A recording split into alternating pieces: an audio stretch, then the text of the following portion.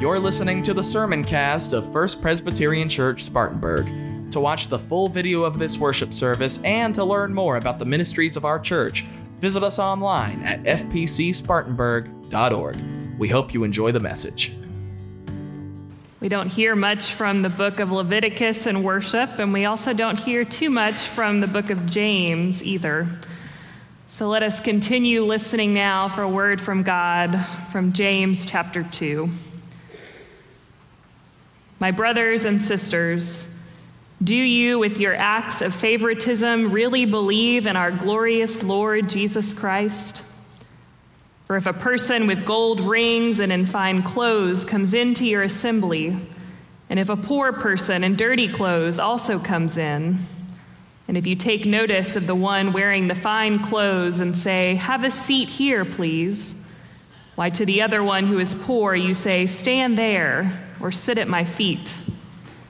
Have you not made distinctions among yourselves and become judges with evil thoughts? Listen, my brothers and sisters. Has not God chosen the poor in the world to be rich in faith and to be heirs of the kingdom that he has promised to those who love him? But you have dishonored the poor. Is it not the rich who oppress you? Is it not they who drag you into court?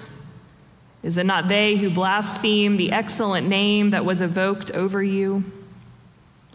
You do well if you really fulfill the royal law according to the scripture. You shall love your neighbor as yourself. But if you show partiality, you commit sin and are convicted by the law as transgressors. For whoever keeps the whole law but fails in one point has become accountable for all of it. What good is it, my brothers and sisters, if you can say that you have faith but you do not have works? Can faith save you? If a brother or sister is naked and lacks daily food, and one of you says to them, "Go in peace, keep warm, and eat your fill," and yet you do not supply their bodily needs, what is the good of that? So faith by itself, if it has no works, is dead. And this is the word of the Lord. Thanks be to God. Let us pray. O come, Holy Spirit, source of all life. As we listen for your voice, let the same mind be in us that was in Christ. Awaken our hearts, open our ears, and sustain us with your word. In your Son's name we pray. Amen.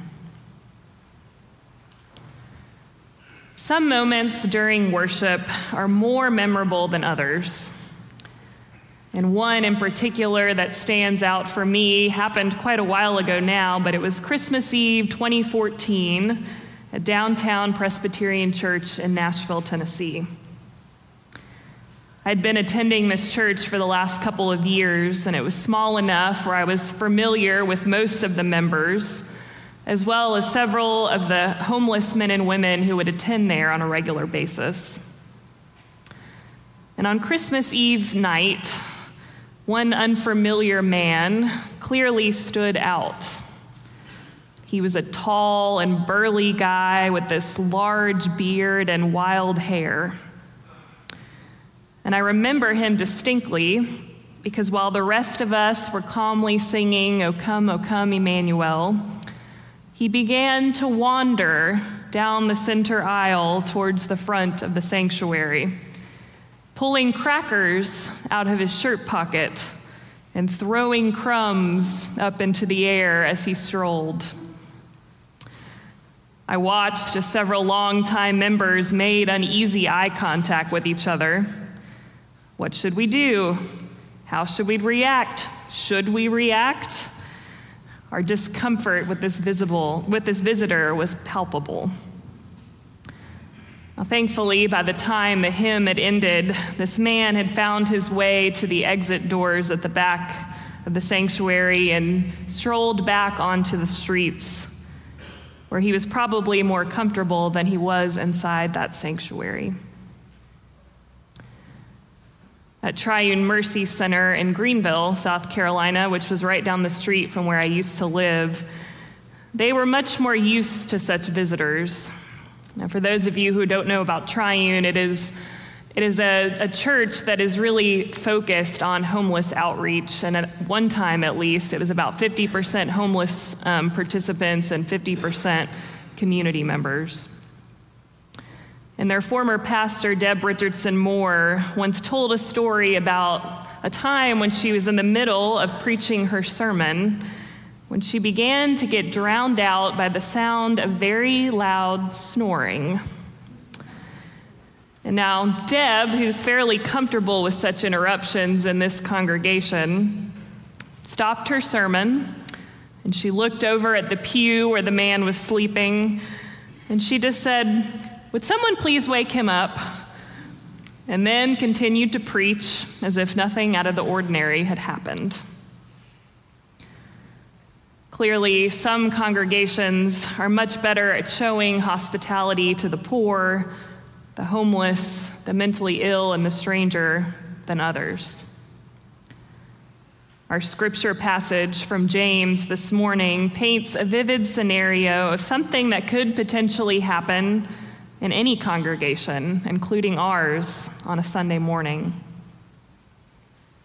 Two very different strangers walk into a church. One walks in with nice clothing and jewelry, indicating that he's someone with wealth and status. This man has influence.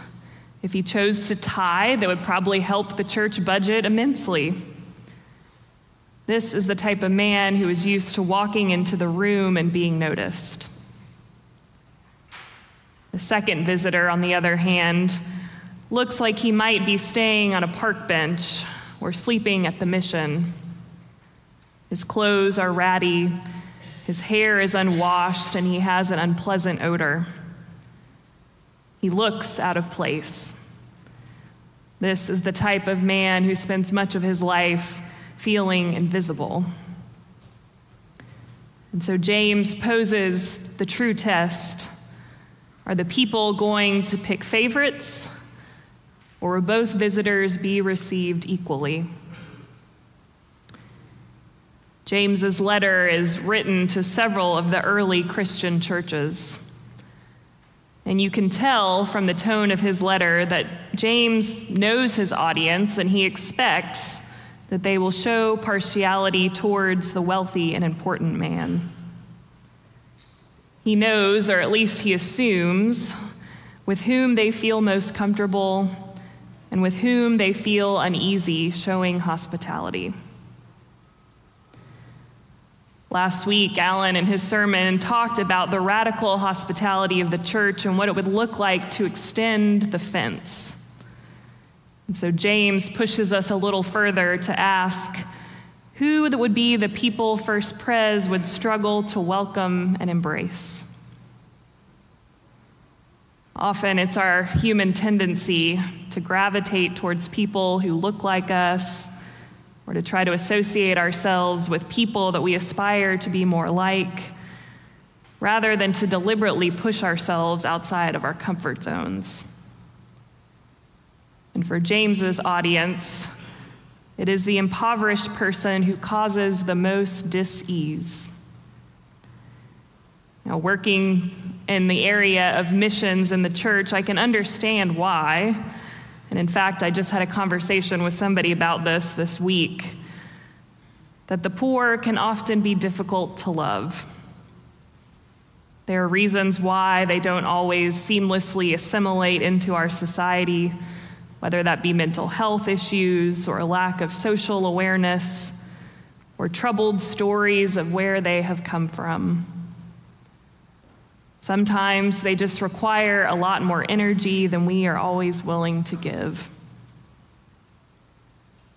But I think another reason why the poor can make us uncomfortable is because their very presence reminds us of how unpredictable our own good fortunes can be.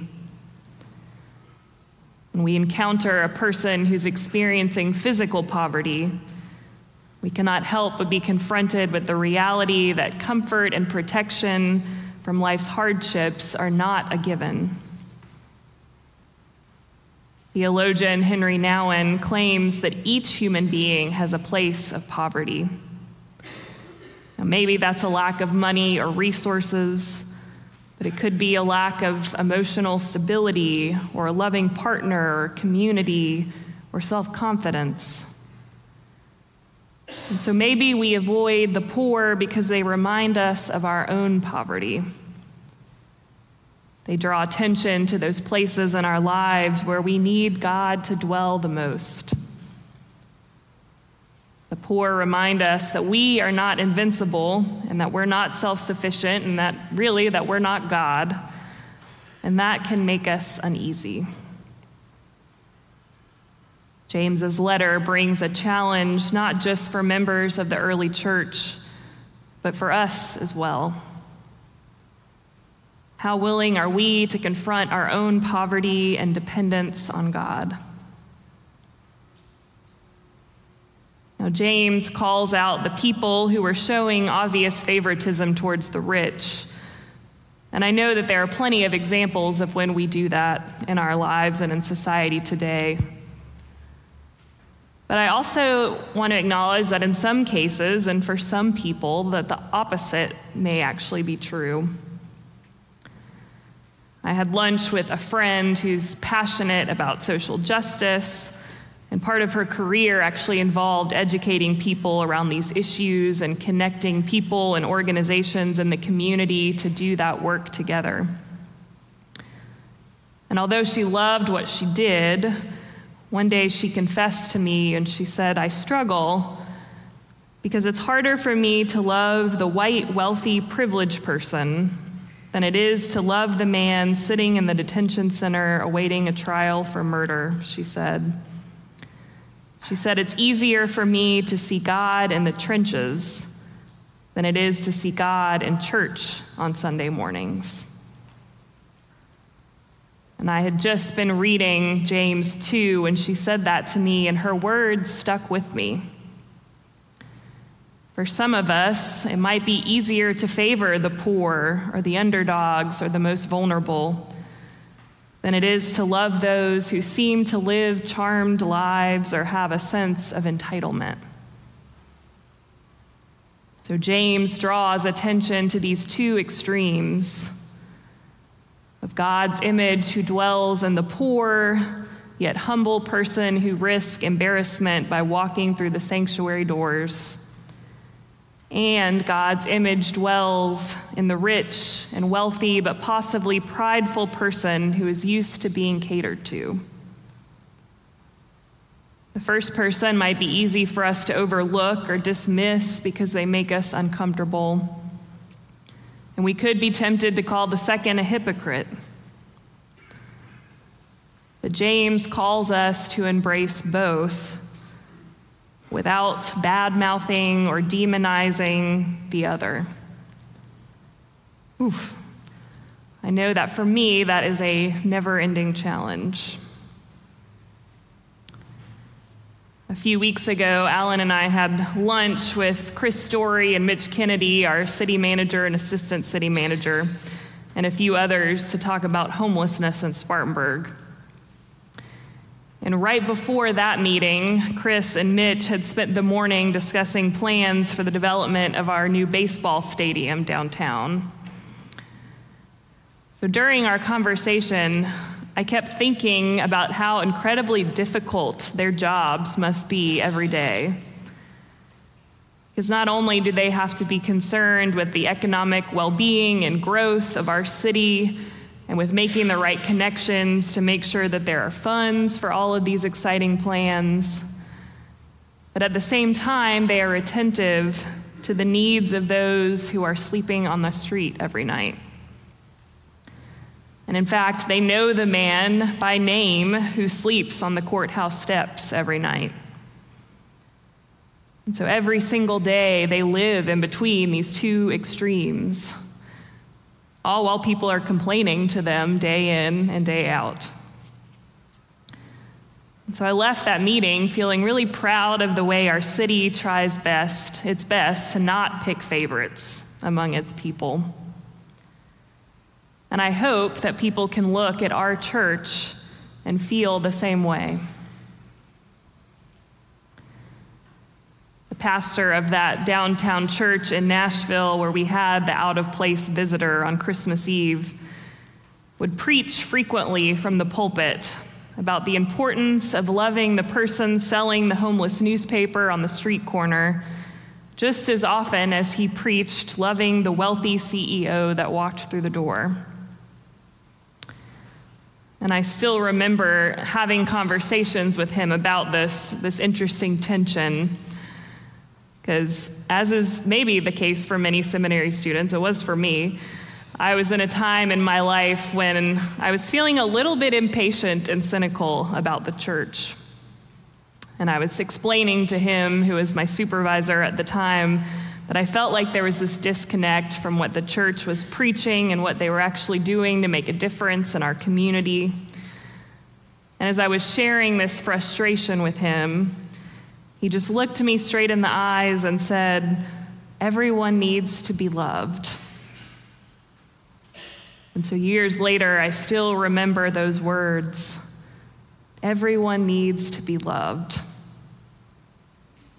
We are not called to choose who to love and who to leave out, but called to love all people. And to do so means that we have to admit for ourselves who for us is the most difficult to love. We all pick favorites.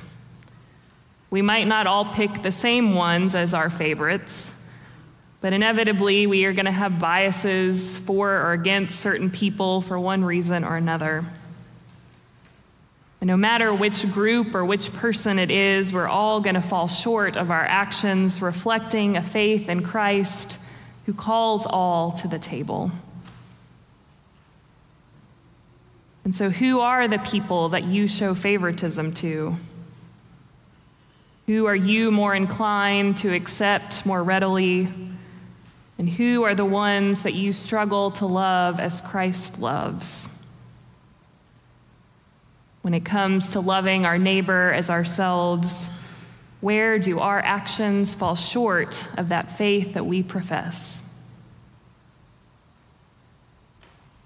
I love that the sacrament of Holy Communion reminds us that every single person who comes to the table is welcomed and received in the same way. Every single person is given that same message of grace. Our God sees all of our broken places and our poverty, yet still loves each of us equally and unconditionally. And that's just an amazing truth to wrap our minds around. And so in response, may we look for small ways that our own actions can reflect a vibrant faith in a God who never picks favorites. By God's grace, may it be so. Let us pray. O gracious and loving God, help us to see others as you do, and grant us mercy when we fall short. Open our hearts to love and embrace everyone, and especially those who we struggle most to love. In Jesus' name we pray. Amen.